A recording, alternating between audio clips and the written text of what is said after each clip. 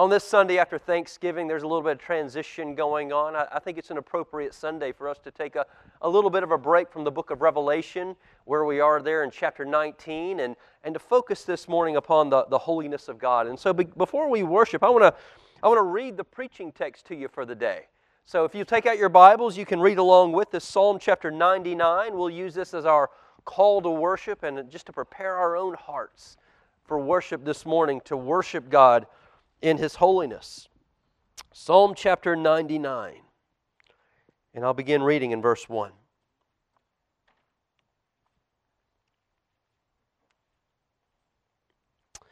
The Lord reigns, let the peoples tremble.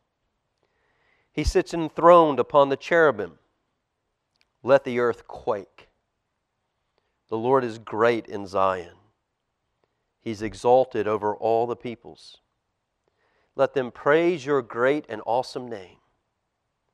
Holy is He. The King in His might loves justice. You have established equity.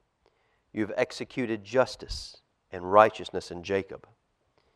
Exalt the Lord our God. Worship at His footstool. Holy is He. Moses and Aaron were among His priests. Samuel also was among those who called upon His name.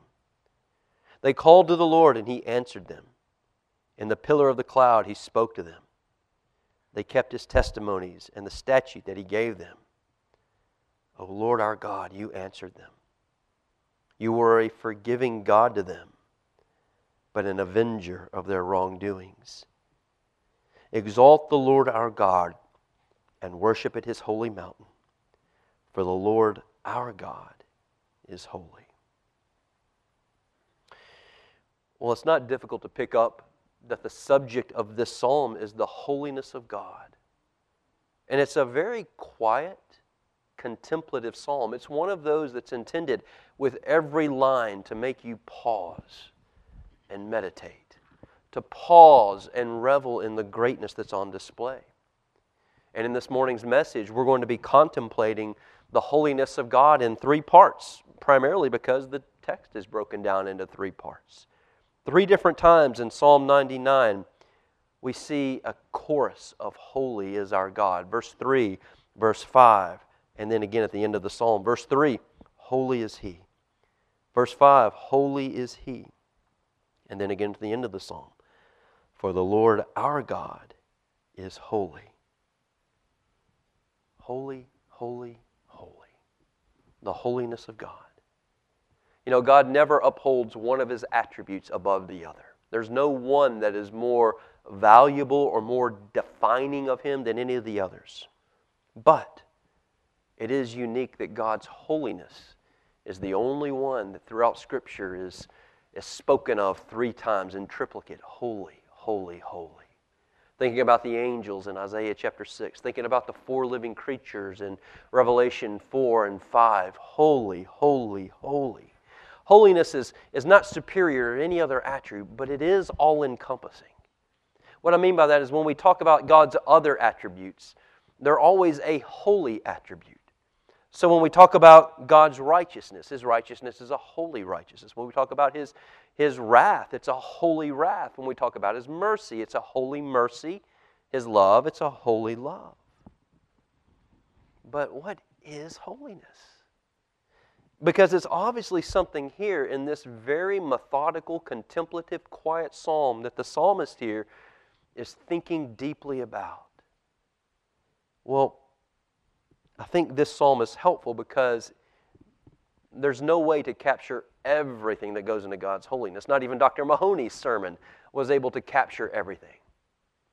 But this text does identify three components of God's holiness that we're going to look at together this morning. God's holiness is His majesty, it's His righteousness, and it's His grace. This is not the final definitive word to be said on God's holiness, but this is what this psalmist here is focusing upon. God's holiness is His majesty. It is His righteousness. It is His grace. And just as the psalmist here is not rushing through singing holy, holy, holy, and he's pausing to think about what is this holiness we're speaking of. the holiness of God was on display in the heart of the psalmist. And the psalmist is contemplating, if I really believe God is who He is, what does that mean? And he gives us 3 different things in this psalm to think about. And how does that apply to my life? That's what we've just sung. I find it true in my own heart, probably for you as well. I love singing the song, Holy, Holy, Holy, and I can sing without even thinking about it. We could have stopped with that first song and said, there's our theme for the day. Let's move right on. And that song not even touch or grip our soul anymore. And that's the tragedy. That would be the way an unbeliever handles the song, Holy, Holy, Holy, and the truths of that song. We as believers should be captivated, mesmerized, forced to pause and slow down. And maybe before I even sing another verse, have I really understood what I just sang about my God? And how does this arrange my life in light of my present circumstances? That God is holy. Well, we return this morning to Psalm chapter 99 in a message that I'm simply titling Holy, Holy, Holy, because holiness is the theme of the psalm, and because within the psalm there are 3 different particular components of God's holiness that are on display. And again, I say what I said before, these 3 alone do not capture God's holiness. This whole book, page after page, is unveiling more and more of the holiness of God. But we're just simply looking at the meditations of the inspired psalmist as the Spirit was bringing these truths to his heart, and God was having them write them down for our good. Holy, holy, holy. Holiness is, or does seem to be, the Bible's favorite description of God.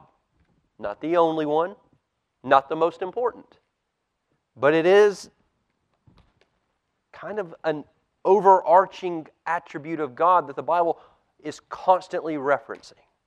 When it speaks of His other attributes, His righteousness, His justice, His mercy, His love, His grace, it often coats it in, it's a holy righteousness, a holy justice, a holy mercy, a holy grace, a holy love. This attribute of holiness tells us more about God than anything else. And that's what makes it difficult to define, difficult to understand. We pray this prayer, Our Father which art in heaven, hallowed be thy name. And I'll be honest, growing up on a ball field, man, that prayer was prayed before every game for years. And never once do I recall stopping in the middle of that prayer before the game begins. Let me think a little more deeply. What does it mean, hallowed be thy name? Holy be thy name. I think one of the great tragedies of the church today is that we tend to give God's holiness a secondary meaning rather than really the primary biblical meaning that we see in Scripture. What I mean by that is this. We usually think of holiness and God's holiness in terms of His goodness, right? In terms of His morality, in terms of His purity. So let me illustrate it this way. This is how we tend to think of holiness. Let's take, if we're measuring on a scale, a person's holiness. We might say that a terrorist, they're 1% holy on a scale of 0 to 100. We'll assign them 1. A burglar, 10% holiness. The average person walking the street, maybe 35% holy. Maybe the average churchgoer, maybe 40, 50% holy. Me, 60, right? Some really well-known, let's talk about Jonathan Edwards, let's talk about John Calvin, Martin Luther, let's talk about Billy Graham. They might be up around 80, 85%, but nobody gets 100% except God alone. God is perfectly holy. And I think for a lot of people, that's the understanding of God's holiness. He is completely pure, completely right, Everything is perfect, and everyone else is on some kind of a declining scale from there. But that is not an adequate understanding of what God's holiness means. It's clear in the Bible that God's holiness is not so much an ethical or a moral scale of His purity. That's a component of it, but biblically that's not the primary understanding of God's holiness. If we are looking from Genesis to Revelation at God's holiness and how it is God is revealing Himself as holy, it speaks primarily to His otherness. His otherness. That God is different from everything else in creation. God is in a category all His own. He's not like us, just a little bit better. He is His own category. He is solitary in His glory. There's no one like Him. There's no one who's even kind of like Him. Listen, we are created in His image, the pinnacle of His creative genius. And yet He is something completely other than we are. Never mistake being created in God's image that we are like God. We are not. He is something altogether different, unique, one of a kind. Here's a big theological, He's transcendent. He's beyond us. Beyond our comprehension. If we're to categorize all of God's creation, you got human beings, you got animals, you got stuff. No matter how you narrow those categories down, there will never, ever be a category that you can put God into. He is His own category. And if this is all the categories of God's creative order on this side of the room, God is His own category on this side of the room. And if we speak of His transcendence, we mean that He is over all other categories. You simply cannot think about God in terms of how you think about anything else. You cannot love God the same way you love your family. That's why Jesus Himself says you can't serve, your love for your family must also appear as hatred. Why? Because it's insufficient for a God who is completely other than your family, who's transcendent, who's incomparable than anyone or anything else. God's holiness, biblically, is His otherness. Now, part of that otherness, a subcategory of that, is His moral purity, which again, I go back to, is kind of how we tend to think of His. That's what we think of when we think of holiness. He is pure. Yes, but not primarily. Primarily, He's completely something other, and as a subcategory of that otherness, He is pure. He is righteous. And we can think, Scripture illustrates this for us, the otherness of holiness in various ways. In the Bible, sometimes a specific mountain will be referred to as a holy mountain. Now, what does that mean? It doesn't mean that that's a morally pure mountain. It doesn't mean that that's a righteous mountain. It doesn't mean that's a loving mountain. It doesn't mean that that's a kind mountain or truthful mountain. It doesn't mean that's a forgiving mountain. What does it mean when Scripture designates, let's say, Mount Sinai as a holy mountain? It means what? It's a unique mountain. All across the globe, there are mountain ranges, but this one is set apart as different. Illustratively, to illustrate holiness. It is something altogether different. You can tread on all these other mountains, but what did God say about Mount Sinai? You touch it, you die. You can tread up it, you can scale it by invitation only. My invitation. You come near, you drop dead. This mountain is something completely different. You can scale any other mountain you want to. But this holy mountain is unique. It's something altogether different. It's in a category all its own. Now again, that's only illustrated. It's an illustration of holiness when it speaks of God's holiness. You can think about in the Old Testament, The priest put on a holy garment. Well, if you put a priest side by side next to somebody else, they didn't look that much different. Now, the priest's garment may be a little more elaborate. It may be shine a little bit more. But by and large, you're looking at pretty much a tunic. And maybe some things to fancy it up a little bit. What made it so special? Well, nothing, except that God simply just designated it. This is a unique garment. This is a holy garment. It's something altogether unique and different from everything everybody else wears. And again, it's just illustrative. There was really nothing unique or special about it. It was a designation that was given to illustrate the otherness of holiness.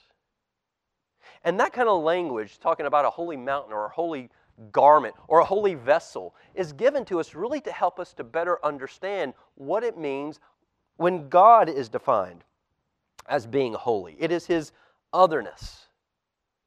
And Psalm 99, which we've already read this morning, I think is very helpful to us because it identifies three components of God's otherness that are worthy of our meditation, of our quiet disposition, bringing our hearts before God, and thinking in terms of who this God is. And I've already laid them out for you. The three components are His majesty, His righteousness, and His grace. Let's look at the first of these together in verses 1 through 3. God's holiness is defined by the inspired psalmist as being His majesty. Majesty, we could have used the word dignity. We could use the word greatness, grandeur, His authority, His stateliness. But we've gone with His majesty. Majesty is that which produces a sense of awe and wonder. Let's just stop right there. God's holiness is His majesty. God's holiness in the lives of His people produces a sense of awe and wonder. Listen, I'm convicted in my own heart when I ask this question, but let me just ask it anyway. When was the last time you experienced that? A sense of awe and wonder. We've got a lot of right truth about who God is up here, and we can talk about it, and we can tell people about it, and we can say all these fancy things. When was the last time you trembled under the weight of that thought of God's majesty, His otherness? Look at verses 1 through 3. God's otherness, the Lord reigns. Oh, there's other kings. There's other nations. The Lord reigns. Response, let the people tremble. He sits enthroned upon the cherubim. Let the earth quake. The Lord is great in Zion. He's exalted over all the peoples. Let them praise your great and awesome name. Holy is He. When we look at majesty, when we are aware we are in the presence of majesty, we are the natural reflex awestruck. We're amazed. When we are in the presence of majesty, no one has to tell you, stand up, or fall to your knees, or be amazed. When you're in the presence of majesty, you pause, you gaze, you are overwhelmed. You immediately feel small in the presence of such greatness.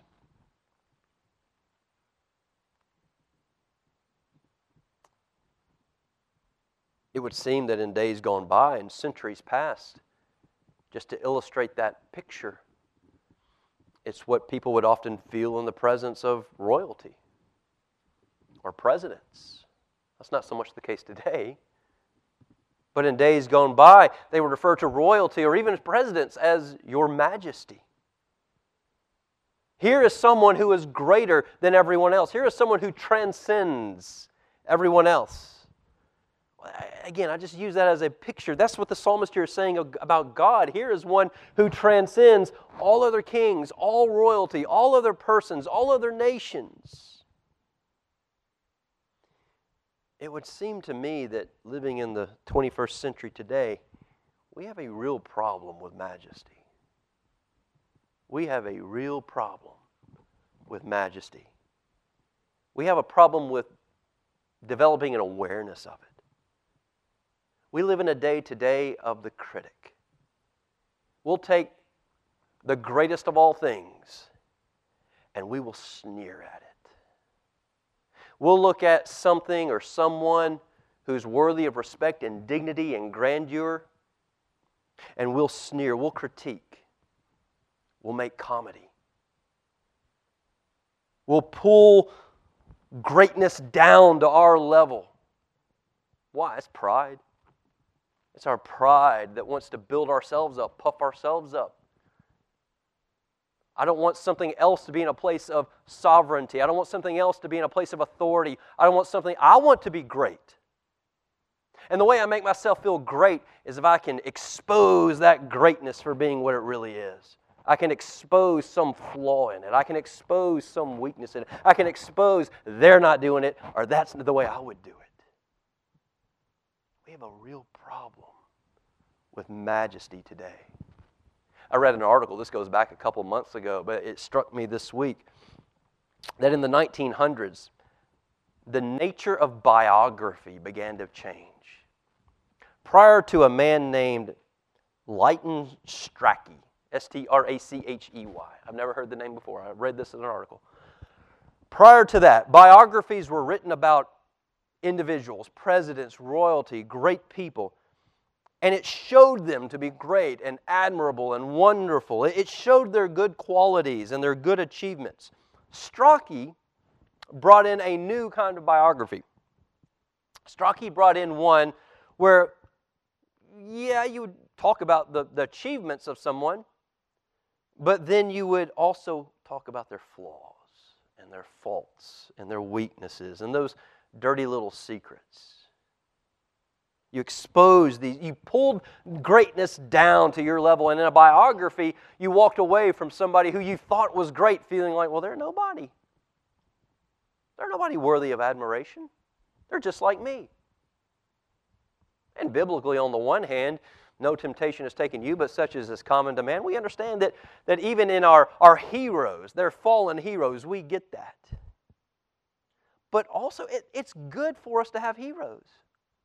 It's good for us to have a model to look up to. Understanding Jesus is the ultimate hero. Jesus is the ultimate model. But I can't tell you, I have been helped by people like Robert Murray McCheyne. I've been helped by people like Jonathan Edwards. I've been helped by heroes like Calvin and Martin Luther. Not because they were perfect, but because these were men who modeled and what I aspire for, what Christ has called me and us to live for. We need that. We need heroes. We need models.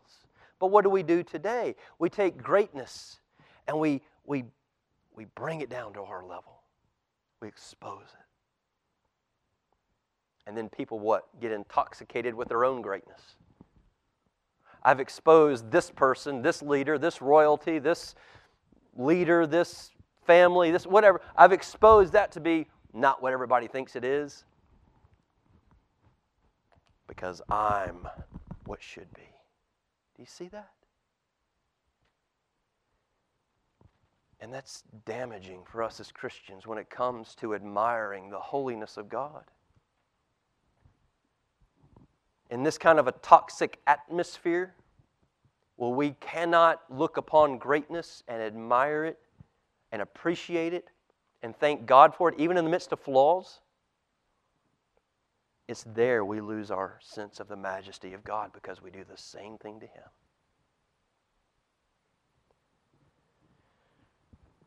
We pull God down to our own level. And so we'll sing a song like of God's holiness, of His otherness, and not even flinch. So how do we recapture it? Praise God, the psalmist demonstrates it can be recaptured, that sense of wonder. By returning to your God. through repentance, which again we continue to drive home, is person-oriented. I have sinned against this God by bringing Him down to a level that He is unworthy of. I need to return to a right view of God, a right thinking about God, of His otherness, of His uniqueness, of His grandeur, of His majesty, that there's nothing like Him. He's not in a category with anything else. He is His own category. He's solitary in His greatness and glory and sovereignty and wonder, and I return to Him. And it's not unlike when we've gone to Disney World. They've been a number of times now, thanks to the grandparents. And there can be a sense where, we've been before. But then they get there and they stand in front of the castle. The colors, the music, the smell. And immediately, my 12-year-old who's too cool to show any kind of emotion all of a sudden becomes like a child again. Look at it. It's not unlike for you as adults if you've ever been to Niagara Falls. I've not been. But here's the experience I'm told. You go, you stand there, your jaw just drops at the amount of water that is just flowing. Millions and millions and tons of water just cascading over the falls day and night, year after year after year. You just cannot help but feel your smallness against the backdrop of such greatness. The Alps, those snow-covered mountains, you can't help but feel tiny and to be awestruck when you're standing in the presence of those mighty, grand mountaintops. Maybe it's looking at a baby. The intricacy, the detail of what began in the womb of a mother and developed into this human being now you hold just minutes old, quivering and trembling, filled with wonder. If you can go stand before the Alps or Niagara Falls or the Grand Canyon or hold a newborn baby in your hand and you shrug your shoulders, you are dead. Am I wrong? Well, how in the world can we acknowledge the holiness of God and yawn? I'm guilty of it. How can we acknowledge the otherness of God and not even sing, not even acknowledge? If you can do that, you're dead, spiritually dead. The psalmist here says, the natural reflex of the soul who sees God in His otherness is, let them tremble. Don't stop it. It's going to happen. They're going to tremble. Let them tremble. He is exalted. He is completely other. Everything else dwarfs all of our problems. Health problems, financial problems, family problems, all of it dwarfs. And please don't hear me minimizing your struggles in life. They are huge. But in light of His holiness, they are dwarfed. They're exposed to be nothing before the majesty of God. And that's who we are forgetting today. Even when we gather together on a Sunday morning like this, and we've had a lineup of songs about the holiness of God, about God's majesty, about His righteousness, about His grace. And yet we can barely sit through it. And I can barely get through it up here. I'm the one doing it. Without a flutter of the heart in worship of God. This psalm brings us back to the majesty of God. J.B. Phillips years ago, just in a book, wrote, "Your God is too small." And that is the diagnosis of the church today. This church and every church. You simply could not have a view of God that's too high. Therefore, your view of God is always too low, and in most instances, woefully, inadequately too low. Too many people can gather together to worship God, to pray to God, and go through the motions and not be moved by it. That's why We try to at least cultivate that when we begin our prayer meeting. You take a few moments in the quiet of the room. Understand you're about to go into the presence of God. With nobody else talking, you make sure your heart is ready. It's a small thing, and only God knows how you use that time and how I use that time. But that's the idea behind it, is understanding you're going into the presence of majesty, where the angels fall down over and over again. If we can rush into His presence in prayer and in worship and sing these songs without a thought, our view of God is woefully too low.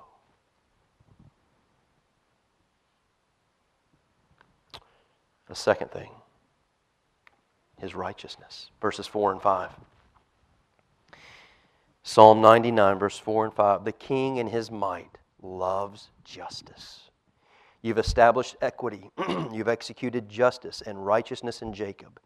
Exalt the Lord our God. Worship at His footstool. Holy is He. This is where the comparisons with Niagara Falls and the Alps and Disney World and holding the baby, this is where those comparisons break down. Because there we're certainly talking about God's majesty, His otherness, His grandeur, supreme over all things.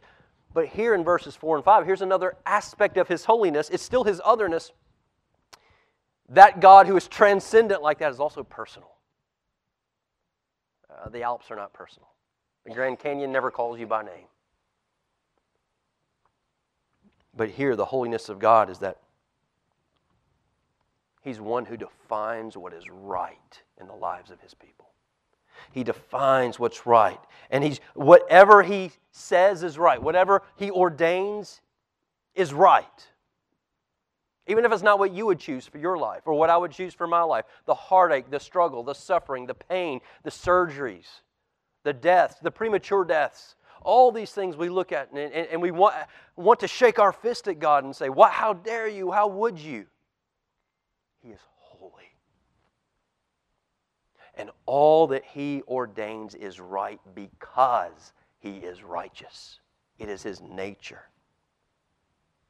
Now we could sit back and say, "Yeah, I know God is righteous. Yes, that's right. Everything He's done is right." But if we're honest, we do struggle with that. You might be in a season of life right now. You're looking at your experience, your health, your finances, your family, your job situation. And I'm going to challenge you on this, Jake, that everything God does is right. Because let me list out for you what God has done to me this year. Boom, boom, boom, boom, boom. That's just like in this first century and all throughout ancient history. Deities were not righteous. The Hindu gods, the Buddhist gods, the pagan gods, they were not righteous. They weren't moral at all. They were immoral. They were unrighteous.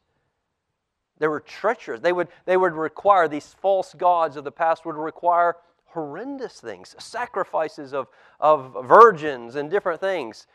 They were not righteous deities.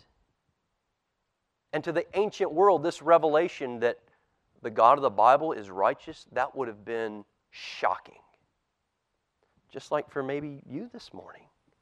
You're looking at your present experiences and you're hearing me say God is righteous and you're shocked by it.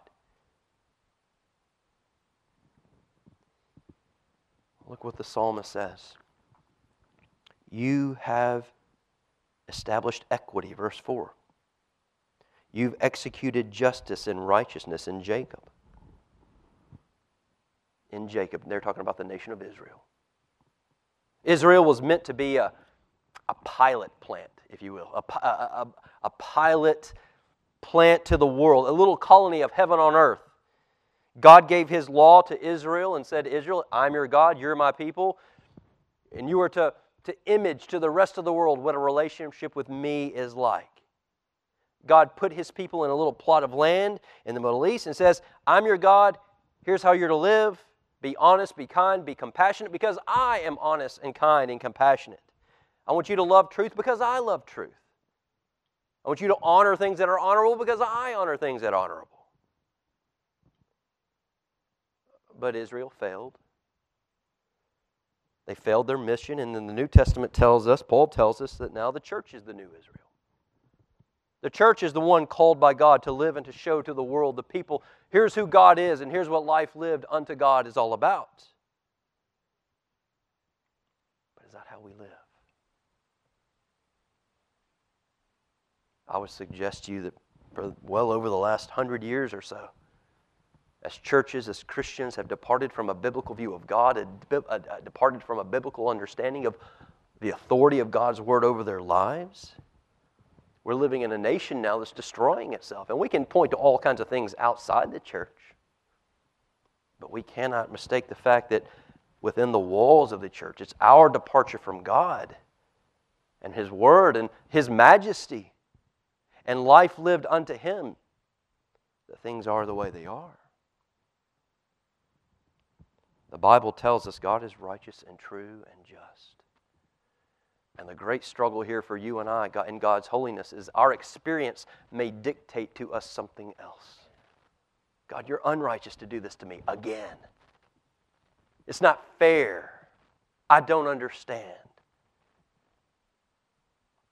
With no disrespect, God is holy. You're not. I'm not. He is in a category all His own. And everything that He does is equity. He executes justice. It is always right. He cannot be otherwise. And when we go through hardships and struggles, it's not because He's unrighteous. It's because in His holiness, He has a purpose. And His ways are not our ways. He is completely other. His otherness, His holiness, His holy ways are not like our ways, nor should we expect them to be. Don't ever sit back and try to think back, connect the dots prior to God's execution of it. Here's what I think God is doing. You can't do it. He's other. In fact, it'll probably be in eternity, as we're worshiping God in His holiness, that we will be able to look back and say, I never would have seen it. And God, I fall down and beg your forgiveness. His righteousness. Thirdly, God's holiness means grace. Grace. Verse 6, Moses and Aaron were among His priests. Samuel also was among those who called upon His name. They called to the Lord, and He answered them. In the pillar of the cloud, He spoke to them. They kept His testimonies and the statute that He gave them. O Lord our God, You answered them. You are a forgiving God to them, but an avenger of their wrongdoings. Exalt the Lord our God and worship at His holy mountain, for the Lord our God is holy.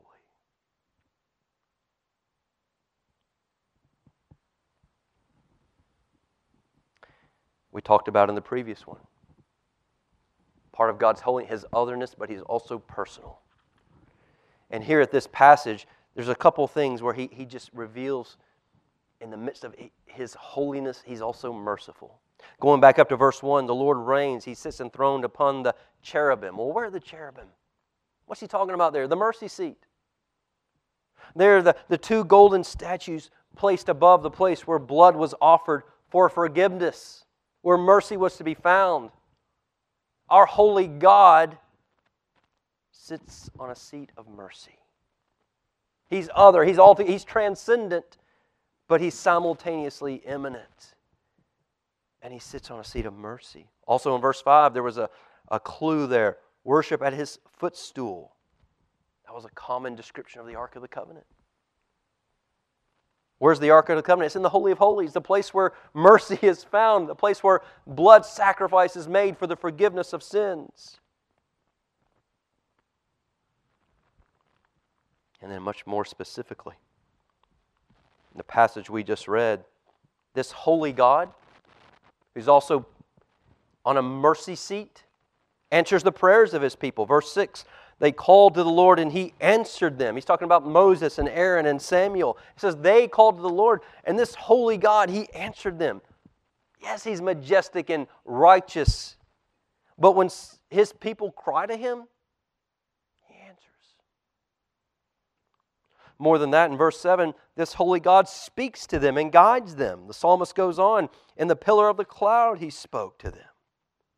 Day by day, this holy God who is other, who is supreme, who is righteous, is also personally leading them through the wilderness, leading His people, showing great kindness, showering them with mercy. He's providing for them.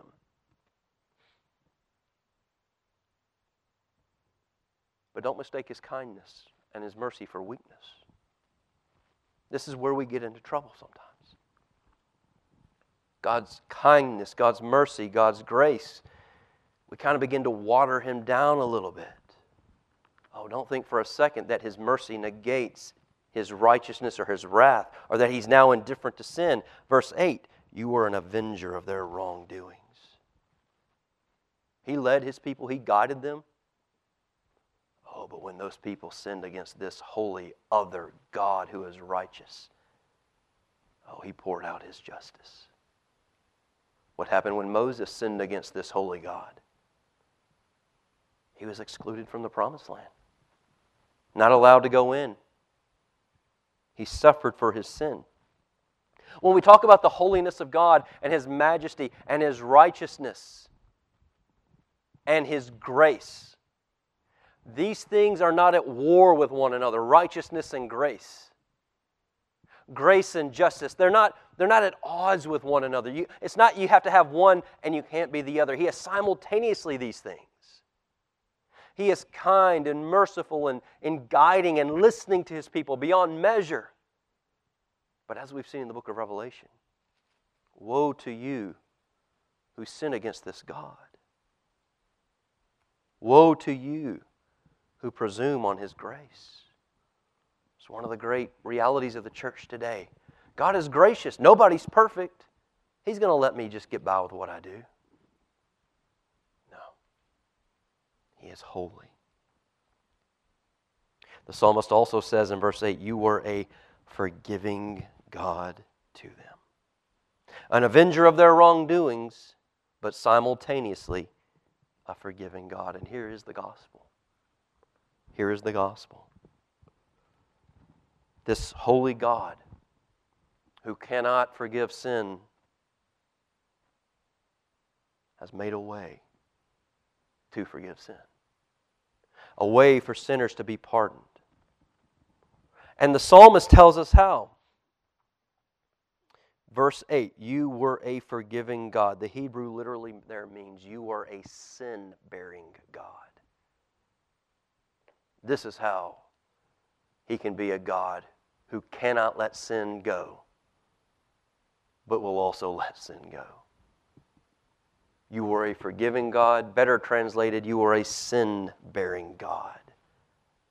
And this is the wonder of the gospel. This is the otherness of God. How in the world?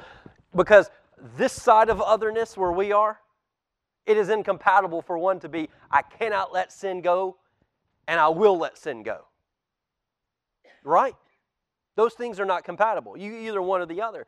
But in this completely transcendent other God in a category all His own, I'm a holy God who will avenge all wrongdoing. Yet at the same time, I am a God who is forgiving to them. How? How, God, in your holiness, is that even possible? And we look at passages like Isaiah 53. God Himself bore the sin of the sinner. God Himself bore the sin, took the iniquity upon Himself in Jesus Christ, took it upon Himself. This is the otherness of God. This is the grace of God that causes us to fall down before Him, that causes us to, in wonder, to say, how is this possible? A God who cannot forgive took my sin upon Himself so that He can forgive. The Lord laid upon Himself in Christ the iniquity of us all. And that's the wonder, the otherness, the holiness of the gospel. It makes no sense. If you sit back and you think, man, I can tell you the gospel backwards and forwards, we need to have a cursory understanding, but if you sit back and you're comfortable with your understanding of it, you have a wrong understanding of the gospel. It makes no sense whatsoever. And it shouldn't, because it's a holy gospel that belongs in the mind of our holy God.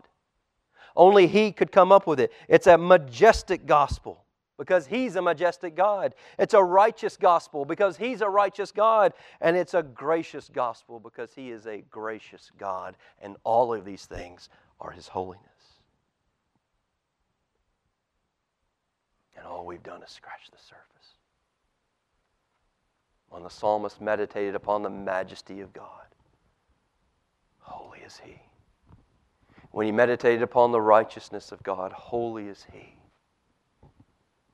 And then there was a shift when he meditated upon the grace of God in verses 6 through 9. The Lord our God is holy. The Lord our God, that sin-bearing God. No one could have imagined this. A holy God who is infinitely pure, and despite, He bore our sin. He sits enthroned between the cherubim on the mercy seat. And the one who's there is majesty. And the one who is there is righteous. But oh, praise God, He's also gracious in a way that no one could fathom, in a way that nobody could create, in a way that's unique to God Himself. Oh, if we're able to speak today and talk about and sing about the holiness of God and not tremble or not be moved. There's something terribly wrong in here. Were you able to sing that way? Confess it to the Lord. Repent. Repent of your unholy view of God and return to this holy view of God. And we've only scratched the surface. Return, oh God, forgive me, my view of You. I've been like that prideful sneerer who takes people and I just pull them down. I mean, no one's too good for me. No one's greater than me. I've done that to You, God. Forgive me. I return You to Your place of preeminence. I fall down before You, Your majesty, Your righteousness, the holiness of Your grace and Your holy gospel. And if you're here this morning and you do feel the weight of God's holiness, then just ask God, continue to keep Your hand upon me, because it is easy to drift. Thank You, God, for Your grace and mercy. And let me give You the worship You're worthy of.